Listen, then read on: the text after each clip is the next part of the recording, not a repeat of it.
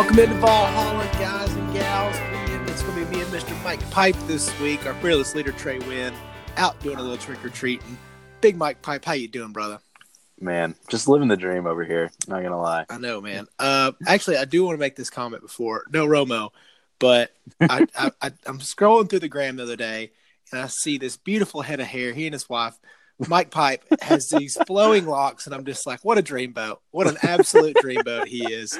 This dude absolutely crushing it. And I was like, wow, what a great head. I always forget how great a head of hair you got. So. Well, thank you, man. I really appreciate that. No problem, buddy. Yeah, I'm here for you. I just want to give you that compliment. And the people need to know how great your hair is. So if you're not checking out Big Mike Pipe's Instagram, you're missing out. My ego's just, it's growing. I can feel it. I can feel it actually coming through the headphones right now. Well, now that you got me hyped up, I feel like we gotta dig into some sports, man. I'm pretty pumped to talk about the South Carolina game.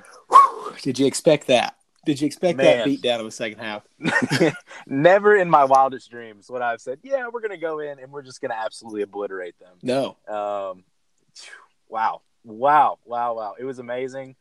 I haven't felt that way after a UT game in a long time. I mean, the Mississippi State game was great, but coming out of that game, we thumped them, man. What were you think? What did you think coming out of that? I was kind of expecting if we were going to win. I had my doubts. It's just same. It's just because I'm a little pessimistic this year about coming out and beating a decent team that's kind of hot, you know?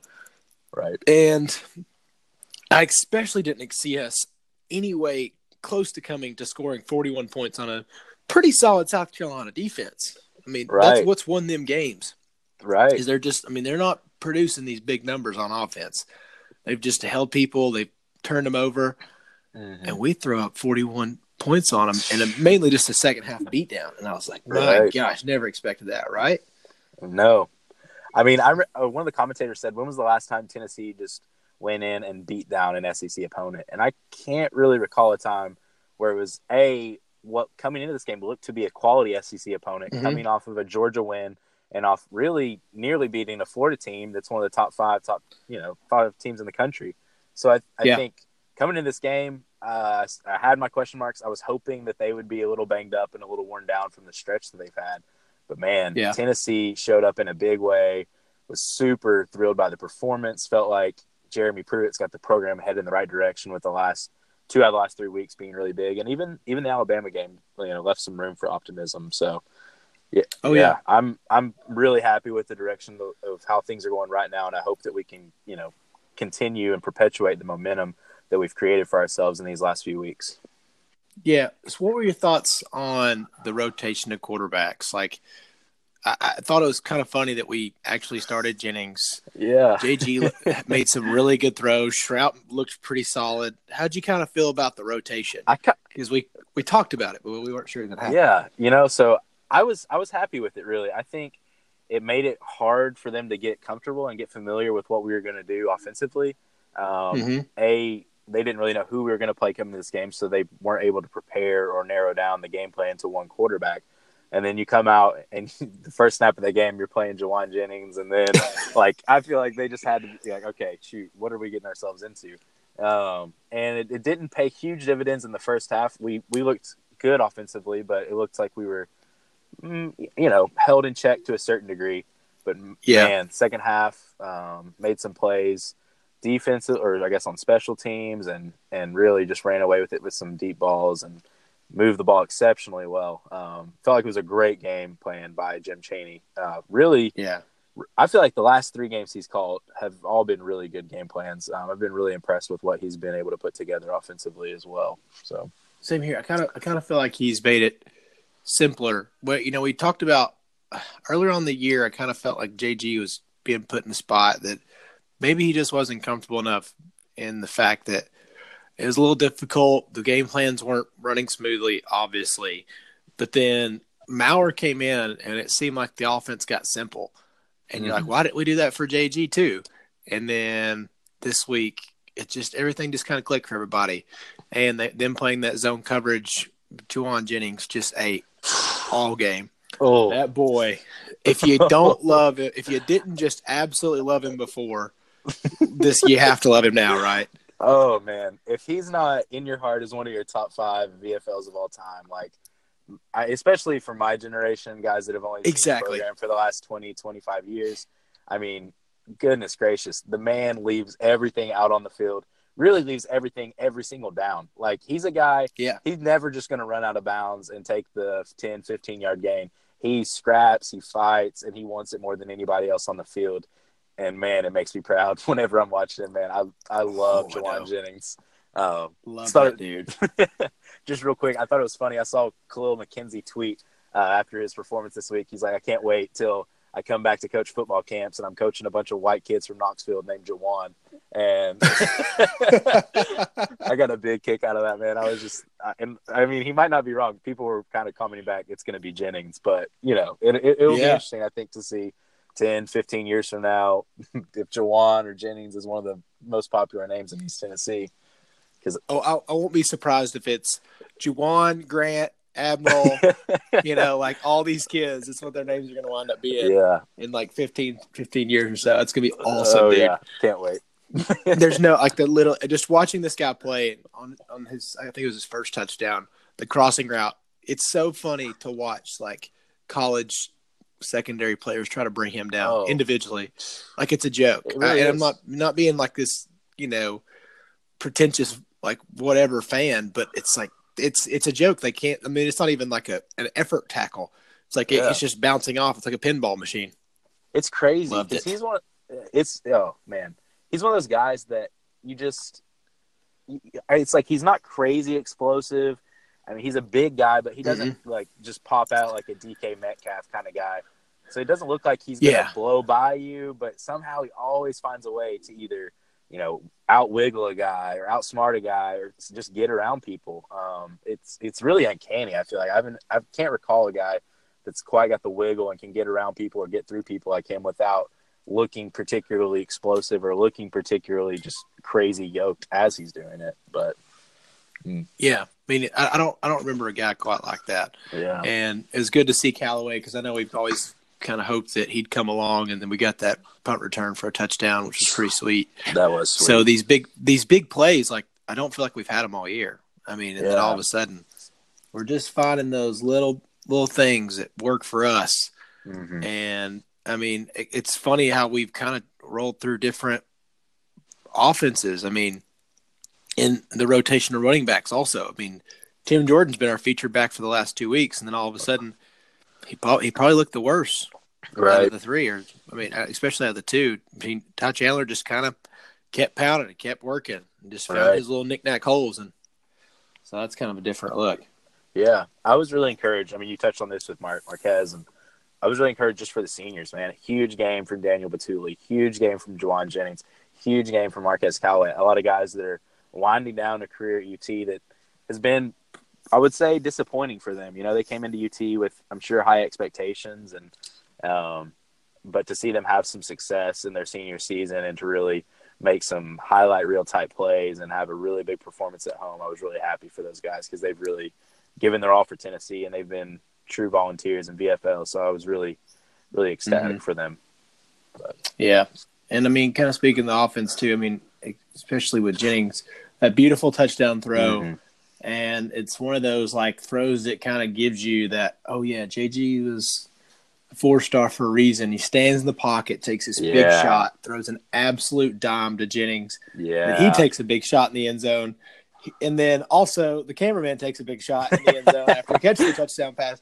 So about 3 people got whopped during that play. And unfortunately, it kind of led to JG injuring his – did he break the non-throwing hand? Yeah. He broke his non-throwing hand, which that was blatant targeting to me. I don't know how that was missed, but goodness gracious. I mean, blatantly led with the crown of his helmet into his chest, and it was after he threw the ball. So I don't know how they missed that. You get the Darrell Taylor calls, and then you get the just blatant targeting calls that are missed. But yeah, like even just like I've got the video on my screen here, and it's like the ball is already gone, and he's already doing like the half watch step, like the little cocky swag. I know I just dropped this watch step, and he gets crushed, and it's like, oh my gosh, how are you not seeing that as an official after all these calls that we've seen go against Tennessee, and then actually, even though it sounds like the week before for South Carolina against Florida, there was a couple missed calls. I didn't watch that game,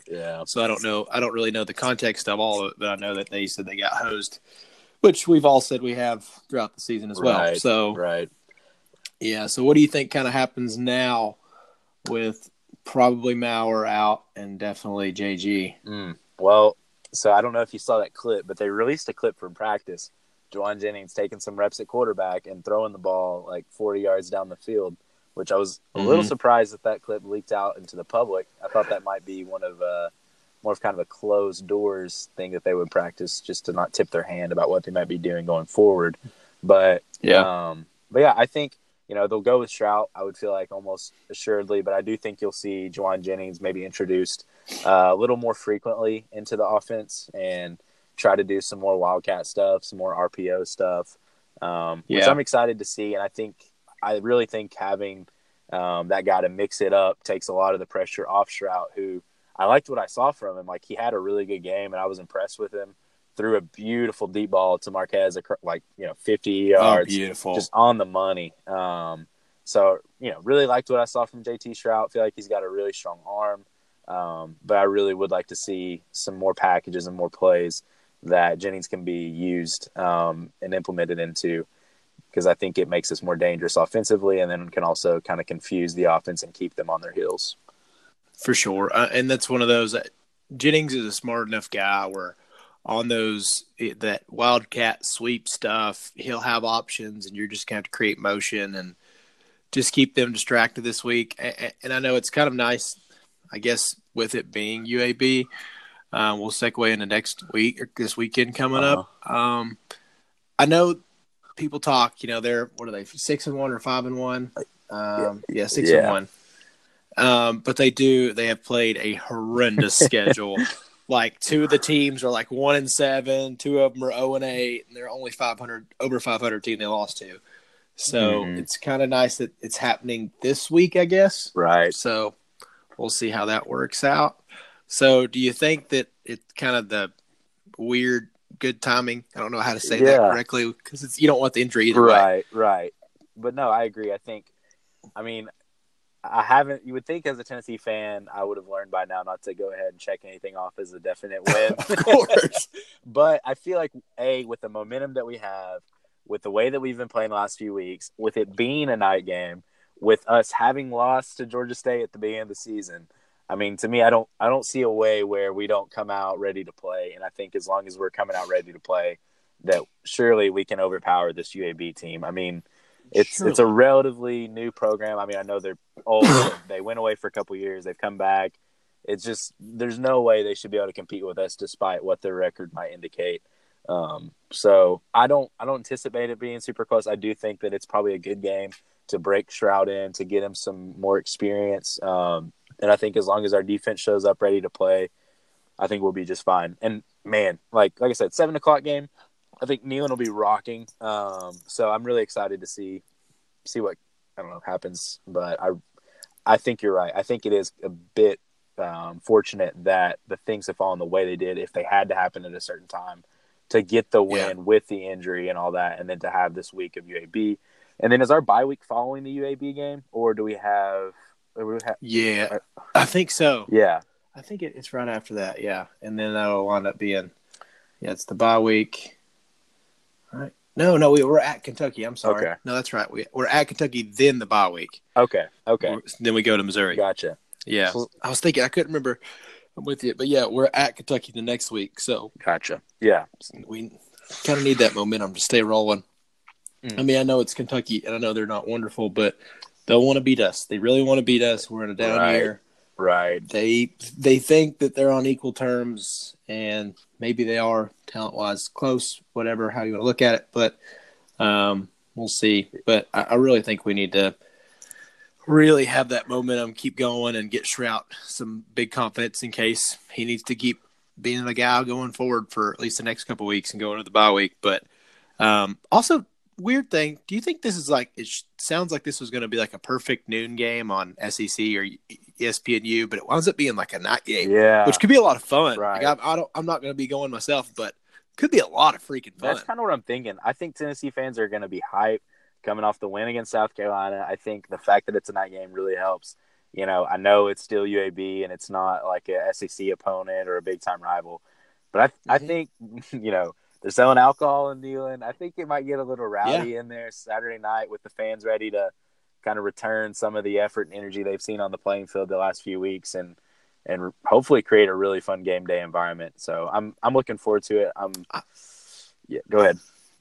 Oh, no, I was just going to say, I'm with you. I think it's one of those, like, this is a game people are going to, or a lot of the usuals go to the SEC games. But this is a lot of games. This is a game that's kind of cheap to go to. People might venture in for the weekend, be like, you know what, actually, I want to go to the game, have a daggum good time for a night game, get a little rowdy. I mean, if you're not an overly educated fan or or just a passive fan, you just see 6-1 UAB. It's like, hey, might actually be a pretty good game. Let's have a freaking blast. And I think it's going to kind of wind up being that. People from UAB will probably journey up. It's not that terrible of a drive. Knoxville's not a terrible place to go. It's going to be the first like real fall game. Right. It's going to be kind of chilly. It's going to be, get something cold to drink, The mountains are going to be blue. Liquor's going to be flowing, so they'll have a great time. Yeah, I agree. I really think I'm expecting a pretty good game time environment come kickoff on Saturday night. But yeah, I'm excited. I'm really excited to see what Stroud is able to do and put together with a full game. Excited to see how Jim Chaney uses him. It's really been a fun last few weeks, and that's more than I can say for UT football in some time. So I'm really excited for this Saturday, and I guess expectant of a team to show up and to take care of business and check off another win and get on to this Kentucky game next week. Yeah, I mean, and I'm not seeing what will Kentucky also be coming off a bye before that? Can't remember. Who do they play? That's a good question. I'll check their schedule.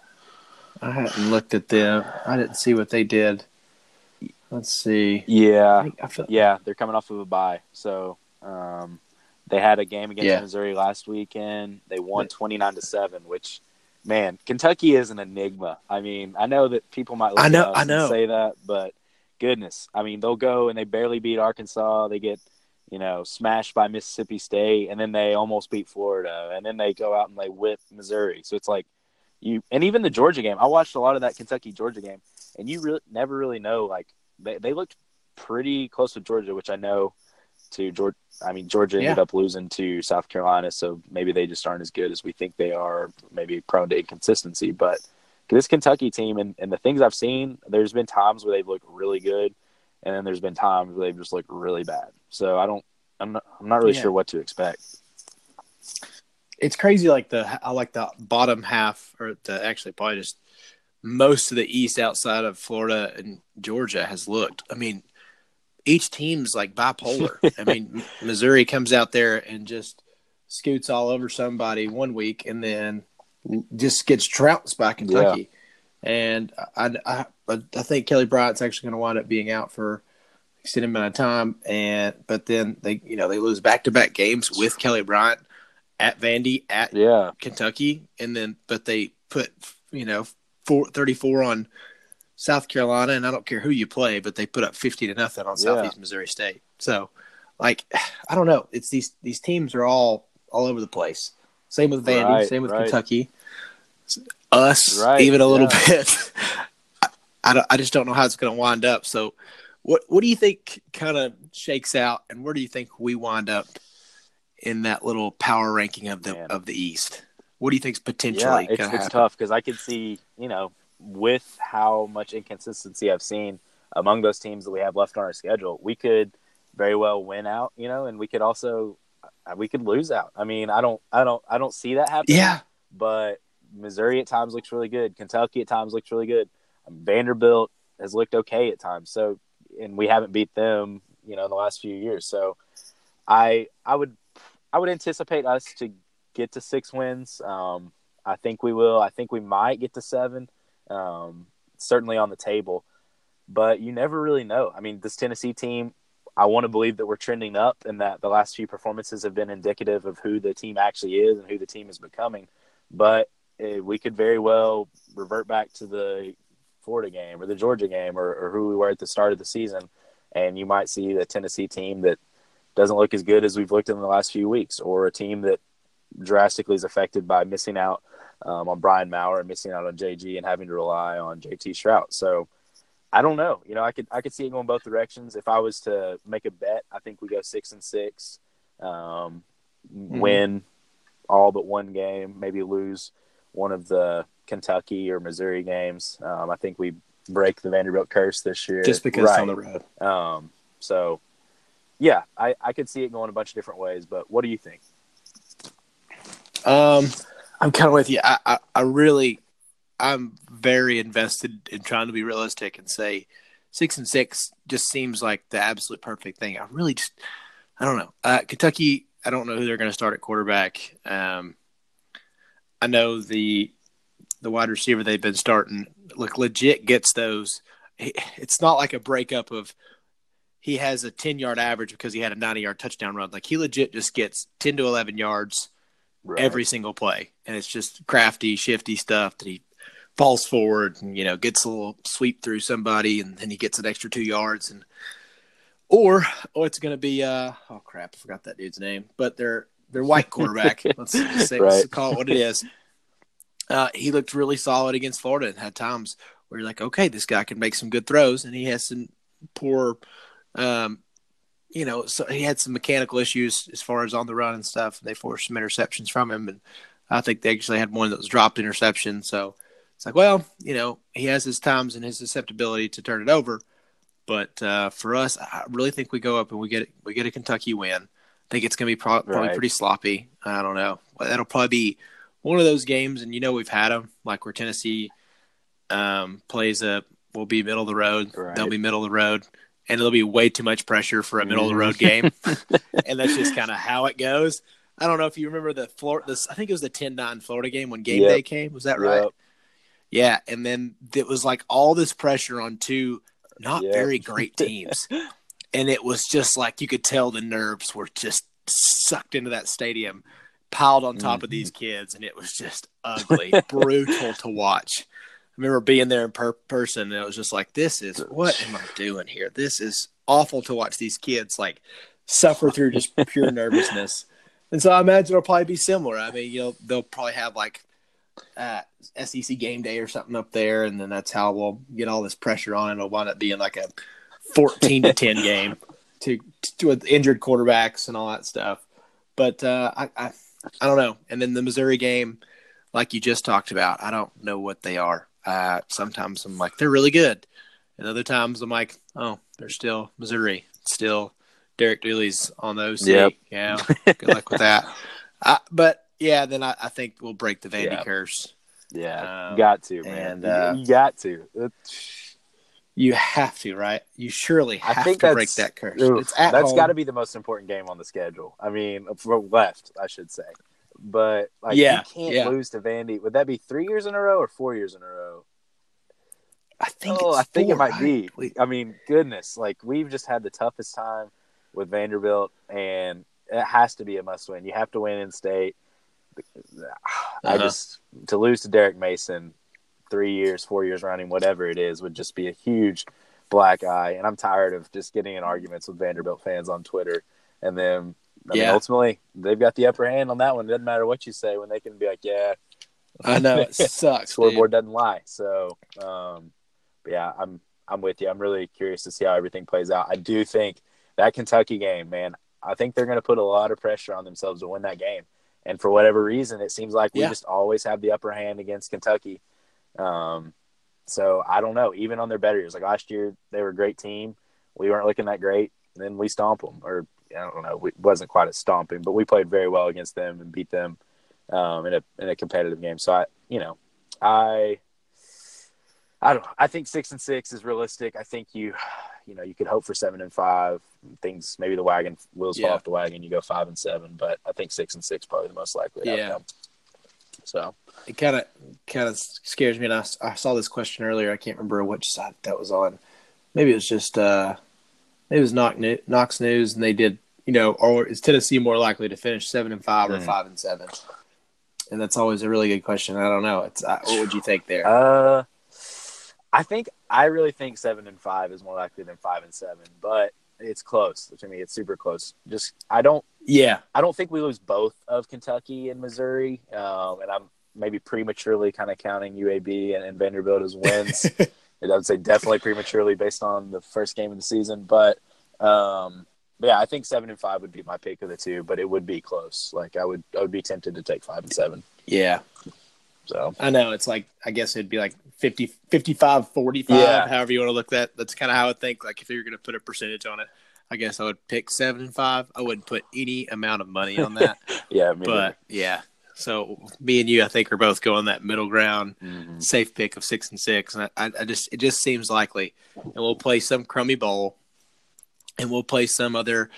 We'll wind up playing because we travel well, and they'll want to come to some cool place. Yep. We'll play some 7-5, probably not very good, either Big Ten, Pac-12, or whatever school, and we'll crush them. And then here comes the hype. And then here comes all Vol fans all off season. And how? And it's like, sorry, I didn't mean to cut you off, but how? I can't wait to hear. How good does this team look, man? If we just take care of business against Georgia State and BYU, like we are 5-3 right now, looking at a real good shot at going 9-3. Like you could even be. Oh my gosh! I mean, people would be losing their minds right now if we were potentially looking at a 9-3 season, which. To be honest, we should be looking at potentially having a 9-3 season because we didn't have any business losing to Georgia State. And that BYU, I mean, I felt that BYU team's kind of up and down, but I mean, you had like a 99% chance to win if you don't give up that huge deep pass over the top where Alontae Taylor just bit on the fake for, I mean, who knows why. Yeah. But man, how excited is Knoxville and are we if we're looking at potentially a 9-3 season in Jeremy Pruitt's second year? Yeah, I mean, tell me how excited how big is it going to be if we wind up coming out? What if we wind up going 7-5? Let's get a little Tennessee rational confidence Love here. It. What if we wind up going 7-5? We play some bowl game against some okay team. I don't know who that okay team is. Maybe it's like an 8-4 Kansas State. You know, they have a big win over Oklahoma. We go out there and we stomp them. Let's say we win 35-14. Oh, my gosh. You can't tell me that the Vol fans of 2020 going into Norman isn't going to have all sorts of cojones think that we're going to win. We're going to go up to Norman. No Jalen Hurts, no Kyler Murray, no Baker Mayfield. Just, gosh, what's that kid's name? Oh, Copper, what is he's Rattler? Yeah. Yes, Rattler. That's their dude, man. Oof, you know, so man, you can't tell how much fun would that be? Because I will be heading to that game next year because my boys over there at the Revolution Network podcast are humongous Oklahoma fans, and that's one of those we have signed up for. I might need to make that trip. We've been ready. Norman's just absolutely great college game day experience, so that's one that's definitely on my bucket list. I don't know when I'll get another chance to go out there and check out a game and watch the Vols. Mike Pipe, you could get your flight, or me and you fly out of Chattanooga, or we go to Knoxville and meet all the rest of the boys. We go to Oklahoma City. We stay there for a little bit. We drive down to Norman, and we take the bus tour, baby. I'm already loving this. Yeah. All right. I'll meet you in Norman. I'll see you there. Yeah. I don't know if we can get Big Trey Wynn to go with us. You know, he's got like 3 little obligations that run around his house. It's kind of tough to get the man away. Yeah, a whole weekend in Norman. I'm sure we'll record live from Oklahoma on site. Yeah, Trey's back at his house, but we're here live from Norman. We've got the Oklahoma Stadium in the background. We'll do that. We'll get a start on YouTube channel. I'm all for it, man. Let's make it happen. Love that. Yeah. So I mean, I just can't imagine like if we run this and we're doing this right at 6-6, 7-5. It just, I don't know, with Harrison Bailey coming in, some of these other recruits, and how well we've done in recruiting, I don't know. I'm just going to feel way too optimistic going into 2020. And, you know, not to look too far ahead, but I really do like the pieces that we'll have coming in the next year. I mean, because for a lot of us, we were thinking, okay, this might be JG's last year. That's become almost an irrelevant point. But you've got a Brian Maurer who's probably going to be starting quarterback. If it's not, it'll be Kasim Hill, the transfer from Maryland, or Harrison Bailey, the promising freshman that will be coming in December. So you'll have some options at quarterback. You'll have Ty Chandler. You'll have Eric Gray. Tim Jordan's not a senior, is he? He's a junior, right? Or is he just a? I'm not sure. I don't remember when he came. What year he was when he came. I don't think he's a senior, but I could be wrong about that. But either way, you still got some quality experience in the backfield. Your offensive line, you return a lot of the starters. I mean, you probably lose Trey, but they're still talking about having Darnell Wright, Wanya Morris, guys that'll have a year of play under their belt. I mean, really, the offensive line has looked like a major strength, and maybe that changes when you lose Trey Smith. But I would still feel optimistic about our O-line. Same here. And then at wide receiver, you lose a lot, but Josh Palmer's looked great. And then Keaton's looked good at times. I think Brandon Johnson's going to be back. So you've got some good pieces. Yep. I think you should feel optimistic going into next season offensively, and then defensively, it's kind of the same boat. You're not losing anybody that's like Darrell Taylor's really good, but I think that you can probably get some similar production off the edge from some of these freshmen that'll have some extended time in the system.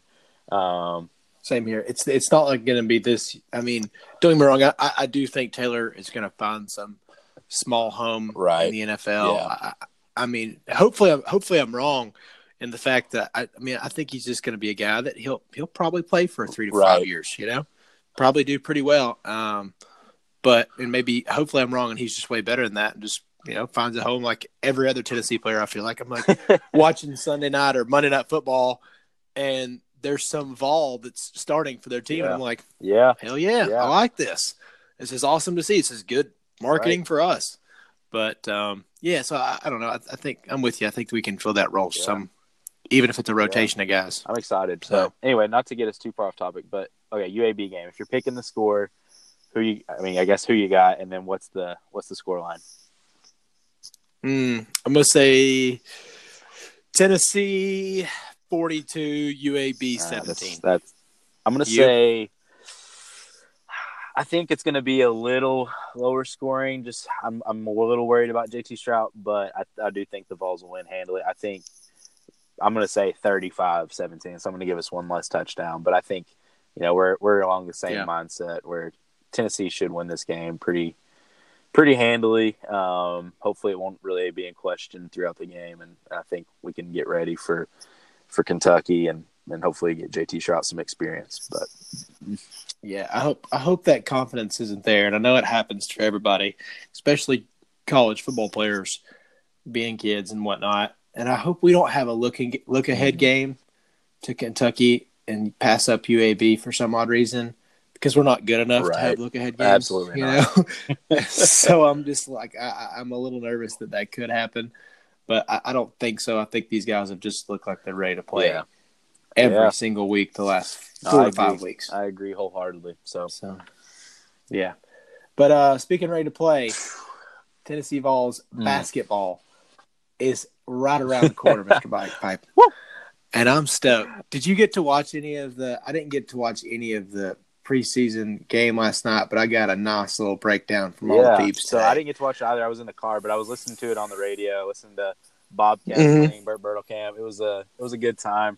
I don't know. I didn't really get to see it, obviously, but it sounded like they came in pretty hot, but we were able to kind of cool them down later as the game went on and ended up winning by 50. And so I think it was kind of what you expect from an exhibition game. Was excited to see you guys playing well, shooting well, putting up some points. I don't know really how much stock you can put in these games, but it was good to hear a lot of these new guys get out there and get some playing time. Fulkerson with the double-double. I was pleased with what I heard and what I've read and kind of gathered from the game.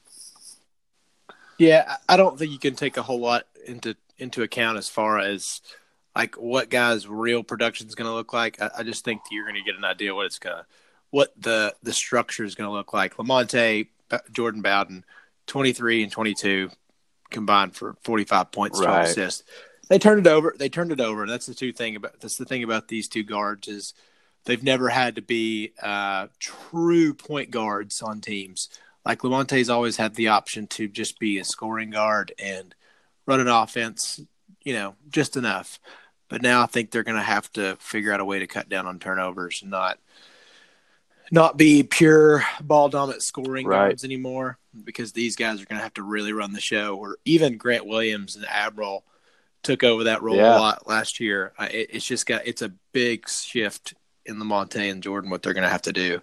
So, like you said, with Fulke, with double-double, you think that guy's going to be able – I mean, I love Fulkerson. I think he's like a nice little fit for any team. Every team wants a guy like Fulke. He can score. He's got some good bounce. But over 35-plus games, do you think John Fulkerson's going to be able to handle the beat down in the paint? That's going to be a lot. As much as I want it to happen for him, because he's another guy you love seeing him out there on the floor. He gives it all he's got. But he, to me, has always just looked like a baby deer. Just, so awkward and, he's not sure. It just looks like he's bound to fall over or make some terrible thing happen. So I hope that he does. I hope he has a great season. But to me, it just always looks like he's accident prone. So I feel like he's going to get hurt or hurt somebody else. I don't know. But, I really love the guy. And I was encouraged with the double-double and, only played 20 minutes and snagged, I think, 5 offensive rebounds. So, good performance in the exhibition game. Hopefully I'm just way off base there. And Fulkerson, I would love nothing more for him to have a great season and for Pals to inspire him to new heights that his career has yet to see. But I think it's going to be tough to rely on him for the rest of the season. I think we're going to have to play some small ball probably. Yeah, I really worry, and that's nothing against Fulkerson. Like I said, every team wants a guy like that, and he is the number one most hated character type in pickup basketball. Because, if you see that dude like John Fulkerson, he's athletic, he's got some bounce, he's a little, kind of reckless with his own body. So he's going to run around, fly around. He's going to crash every offensive board. You have to box out and pick up, or otherwise everybody's yelling at you, and you're like, Jesus, does this guy's motor not stop? Dude, it's wreck ball. He's the dude. He's boxing out hard every play. Every single play. You're not even going for it, and he comes and boxes you out at half court. Always that guy. I'm like, geez, man, just get out of my way. I'm backing up. I'm literally not going for the ball. But there's always that guy, but you love to have him on your team because you don't have to do a whole lot of extra work. He'll do it every time. And all I got last night also to let Fulke have his shine. I heard a lot about Josiah James is just, and that's what you watch in his highlights. He is not Russell Westbrook top explosiveness, fast twitch. He's just cool, smooth operator. He had 7 assists last night in his first college game. Actually, they said his first real time spent with Lamonte and Jordan on the court with him. Oh, yeah. So that's kind of crazy. Yeah, because he's not got to practice a lot, right? I forgot about that. But yeah, so they talk about how this guy is just smooth operator, and I love those type of guys. He might actually wind up being, once they get some time, might actually be in our true point guard. That'd be really nice because that would take the pressure off Lamonte, who I like better as a 2 than a 1. And then, really same for Bowden. He's a guy that I like better off the ball than on the ball. So if he can step in, that would be huge to have a guy that's really solid on the ball, can kind of pick up where Bone left off. Obviously, I don't expect him to have the success as a freshman that Bone had last year, but if he can be that guy that's a high assist, low turnover guy, controls the pace of the game, that could be huge for this team. And if he can get Lamonte and Bowden in the right places to make big shots, I think, man, we could be pretty dangerous on the perimeter. Same here. And then for folks out there that haven't really looked at, this is going to be a weird looking lineup. Josiah James is actually a true 2, a combo. 1 through 3. I don't even know how to describe it. Because he's got the size really to play 1 through 3, but he was point guard coming out of high school. So I think, with the understanding that he can shoot, he can really do everything. So it'll be interesting to see how he develops and how Barnes uses him going forward. Yeah, I see why Rick really liked him. I'm and stay on top of him because Lamonte and Jordan are Like Lamonte actually is probably like you just talked about. He's probably a better off ball guy. He likes the ball in his hands, but more like he comes off the screen and then he kind of has like an ISO situation or he can step into a shot. But and Jordan's kind of the same way. So I mean, those are your. But Lamonte is actually, I guess you would, if he was going to play a position, his ideal position is a 2 guard, but he's only 6 foot. 6'1" maybe. I think they list him as 6'1", but it's like they list Drew Brees as 6'1" too. Right. So come on, like we all know. We all know Lamonte. I've seen that guy walking down the strip, and I'm like, okay, that dude's 5'10". Listen, man, yes, you can dunk, and I can't anymore. I get it. But Bowden, he's like a legit 6'4". Josiah is actually legit 6'6" from what I hear. So we're gonna have, and then Fulkerson's probably 6'6", 6'7", maybe too. Right. So it's gonna be a weird looking lineup. Pons is gonna be 6'7", but he looks like the statue of David, so it all works out. Yeah, I mean it's really, you'll have a small team, small lineup. Pons playing 4. I mean, really, Pons is a 2 to a 3, I think, in the league. So yeah, it'll be a small lineup. Hopefully we'll get up and down the court in a hurry, and it'll be like an exciting, fast pace, up tempo ball. Because I think that's what the kind of basketball you're going to have to play. Because if teams slow you down, I mean, I feel like you're going to get probably worked in the post and down low with the smaller lineup that we're going to be forced to play just due to experience and the just the players that we have and the positions that we have them in. So yeah. Yeah. What else are we hearing on Uros Plavic? Why is he not getting cleared yet? Why are they doing this with Aubrey Solomon's situation? That's a nightmare. I don't know. I mean, I don't even understand why Aubrey Solomon didn't get cleared months before the season. But it seems to make even less sense to me with basketball, where the season doesn't even start until mid-October, end of October, beginning of November. So I don't know. I think the feeling and the sentiment around the program is that he will get cleared. But until the NCAA says something or does something, then we're all just kind of waiting to hear one way or the other, So, yeah. Well, I'll ask you one last question here, basketballs wise. Season kicks off next Tuesday.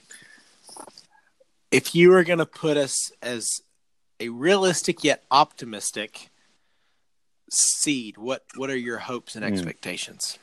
I really think right where we're ranked right now is probably about where we'll end up. I think probably 7 seed, 6 seed, to where we're right around the 25. But Barnes has he has a reputation of overachieving here at UT, and he's gotten a lot out of the talent that he's had. I wouldn't be shocked to see us push up to a 5 or even a 4 seed. I just don't think that we have the pieces that we need to be a top 15 team or higher just to be able to compete. I mean, maybe these guys can come in and offer big minutes down low, and we can compete with the slower playing teams. I would be surprised, honestly, but I think if I'm feeling good about the season, I am, and I'm feeling good about what Rick Barnes is able to accomplish with the talent that he's had, which I do. I think 5 seeds, 6 seeds, probably more on the optimistic side, with the 7 seed probably more in the realistic territory for me. What do you think? Yeah. For me, I think it's funny, like, because it's all about the system of and gaming, the rankings and stuff. Like, I mean, we have so many chances to win solid games. Like, and they love that non-conference, right? And, anything away from home. I think we're playing Washington in Toronto, so you're talking about we win. Let's say we beat a Washington and a Florida State, both neutral site games. Get those 2 early. Both those teams will wind up in the top 35.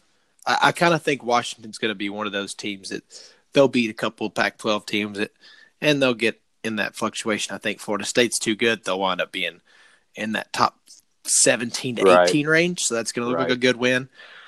And, and if we beat we beat 3 of these, Memphis, Wisconsin at home, one of the Auburn games, beating Kansas, Kentucky would be really tough this year. And then you're playing at Auburn, at Alabama. I mean, you got a chance to really beat some solid teams. And if you win 3 or 4 of those, then just kind of, go 4 out of 5 against teams you're supposed to beat, that's a 5 seed. Yeah. That's a 4 or 5 seed, and that's one of those that, as you just talked about, I think if these players develop like they have under Barnes, and I know we've lost a lot of great assistants to other teams because deservedly so, they've got jobs as head coaches. So, they're down in Georgia State and all that fun stuff. But, it's just game of the system. If we wind up winning half of these big non-conference games or in-conference ranked teams, then we'll wind up having that resume that they love to talk about come March. They love to talk about this big team on the road or in a neutral site game, and we wound up beating Washington, who got hot at the end of the year, and it kind of soaks it in. And I could legit see this team being a 5 seed, maybe the last 5 seed or last, third 5 seed. But yeah, I legit see that happening because I think we have a chance to beat some really good teams, and we have a lot of really good teams at home or at a neutral site. So, and I guess Florida State actually might be more of a home game because I know that's like in Destin or something. So we're in that weird tournament down there. So yeah, I don't disagree. I think you make a good point, particularly with the strength of schedule. They love looking at the top 50 wins. This team's got 6 wins against top 50 teams in the RPI or whatever. Mm-hmm. So I think with the strength of schedule, that it seems like Rick Barnes and the basketball program is really big on scheduling and emphasizing. You have put yourself in a good position where if you can get some good wins, then you'll have a good resume come tournament time. It'll be interesting to see what the team's able to put together and what it's going to look like because it'll be so different from what we're accustomed to seeing. But yeah. Man, I'm pumped, dude. It's oddly, as if you would have talked to us 4 weeks ago, the optimism come November would not have been the same. But November looks like it's going to be a really fun month for some Tennessee sports in general.